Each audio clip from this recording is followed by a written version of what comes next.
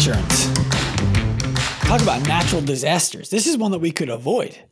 This is not a natural disaster. This is a man-made disaster.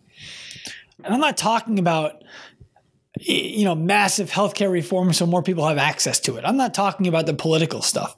We're talking about how health insurance companies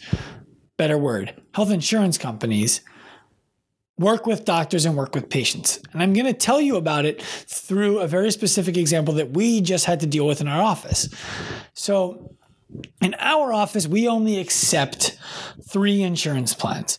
And the reason that we accept those 3 insurance plans is, frankly, because they pay us fairly for our time, right? Some insurance companies pay fairly. Some insurance companies don't. That's a problem in the first place. Why isn't everybody paying the same thing for the same services? But we'll leave that aside. So these companies that pay fairly, what recently happened was they were noticing that some people were billing X codes and other people were billing Y codes. So for some doctors' offices, the visits cost $90 to the insurance company. To other doctors' offices, the visits cost $48, $40 to the insurance company. So what did these insurance companies do to simplify, I imagine, because I can't think of another reason why they would do this besides their bottom line and top line, which is part of it, to simplify their intake, their costs on their end to process claims, they created an office visit. What that means is when a patient comes to see you in the office, it doesn't matter what you do with the patient, they're paying you the same thing. What's the problem with that, you ask? Well, for us, we spend anywhere from 15 minutes to a half an hour in the room with a patient, providing them with a service that is perceptively, at least in our belief system, justifiably more expensive than the person who's going to walk into your room for 1 minute, spin your head around, adjust your back, and tell you everything's going to be great. Come back tomorrow. And I said 15 to 30 minutes. Our typical visit is actually more like 10 to 15 minutes. And some of them run a little bit longer when we do exam things and whatnot, when we need more specific information. But the point is, we charge a different amount to the insurance company when we see a patient for 30 minutes than we charge the insurance company when we see them for 10. What has happened now, since they changed the insurance reimbursement rate, is a doctor's office who sees a patient for 2 minutes is going to get paid $68. And so are we if we see you for 20 minutes. This is not my problem. I know that right now you guys might be thinking like, well, Dr. Sean, go faster or solve problems faster. Maybe other doctors are just better than you and they're moving faster. Okay, got it. Great. Awesome. We can agree to disagree on that. But here's the bigger problem. When an insurance company says $68 is what you're going to get paid no matter what you do with the patient, outside of understanding the long game and recognizing that if you do a good job with the patient, they're going to send you their friend, their family, everyone that they know, their coworker, their boss, right? Outside of understanding that doing the right thing because it's the right thing all the time is always the right thing to do, there is no motivation for a doctor to spend the time now. In fact, the motivation is the other way. Spend 2 minutes. Think about that. If I do things the way I'm currently doing them, on average, I'm going to be able to see anywhere from 4 to 5 patients in an hour, back to back to back. If I want to make more money, I need to become a better salesman and see 30 patients in the same amount of time. Because now I'm not getting paid for my time. I'm getting paid for the visit. This is a problem for you. You, not me, for you. I'll be just fine. But it's a problem for you, the patient. Right? Because what's going to happen is doctors who are spending more time are going to become one of 2 things: demotivated to spend that time or no longer in your insurance network, which means that you're going to be paying these premiums for all this money. And the doctor who you once were able to go see for $20, $30, $40 a visit is going to become a lot more expensive and in many cases cost prohibitive. So what are you going to have to do? You're going to have to decide if you want to go see that doctor or if you want to save some money. And make no mistake about it, when you decide that you need to save some money, what you're actually doing is stepping over dollars to pick up pennies. You're going to find yourself in a doctor's office, most likely, and there will be people who are great out there who participate in insurance plans and are willing to do it for less money. But most of the time, you're going to be finding a doctor who is still in that network, still taking your insurance,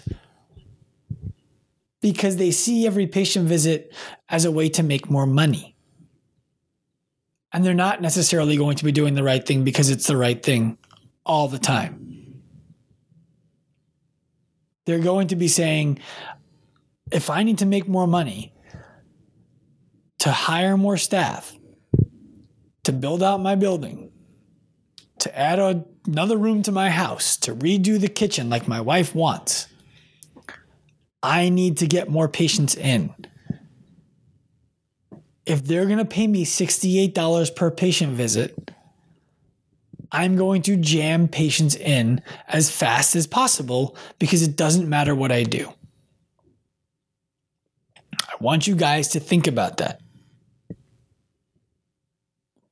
If you've been to an orthopedist office, orthopedists are phenomenal resources when you need surgery, sometimes when you need shots. But if you've ever been to an orthopedist office and you did not need surgery, and I'm talking about a really good orthopedist, a guy or a gal who all they do is operate 3 days a week, and the other day that they work, or 2 days that they work, they're just meeting new patients to determine if they're operable or not. That's what the top people are doing. If you walk into that guy's office and you're not surgical, how long do you think that visit's going to take? Seconds. Seconds. At best, a minute or two. They walk in the office, they look at your MRI, they say, you know what? You're not surgical. There's nothing I can do for you. Do you have any questions? And you have a million questions, but they don't really stick around to answer them. What happens when doctors start getting paid for patient visits the same way, no matter what they do, they are going to start doing the bare minimum to get paid and get somebody else in the room.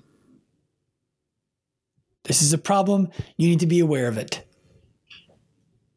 That's all.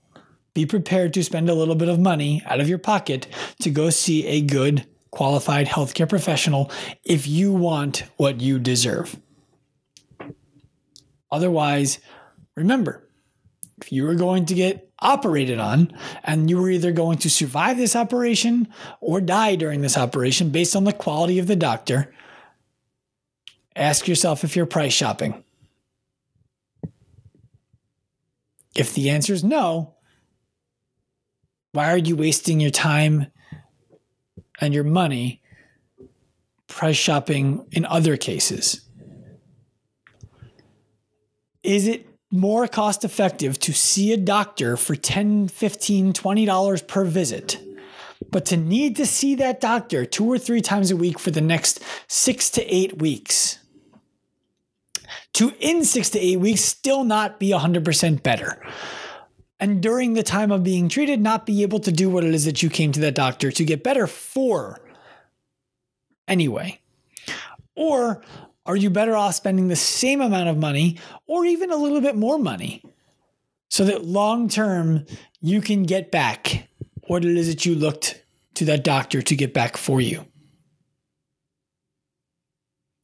These are decisions that you guys need to make for yourselves. I can't help you with them. Oh, I can help you with them. I'm helping you with them by telling you what I would do. It's spend the money. Even those of you who right now are like, no, you don't understand. I don't have the money. You don't have the money to throw away then. You don't have the $20 per visit to die by 1,000 cuts. You don't have that either. Invest.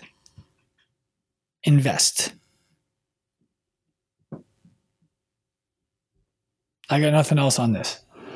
Just want you guys to think about this as you look at your insurance companies, what you're paying per month. We have a problem. The only way we solve it is if everybody involved recognizes that we have a problem in the first place.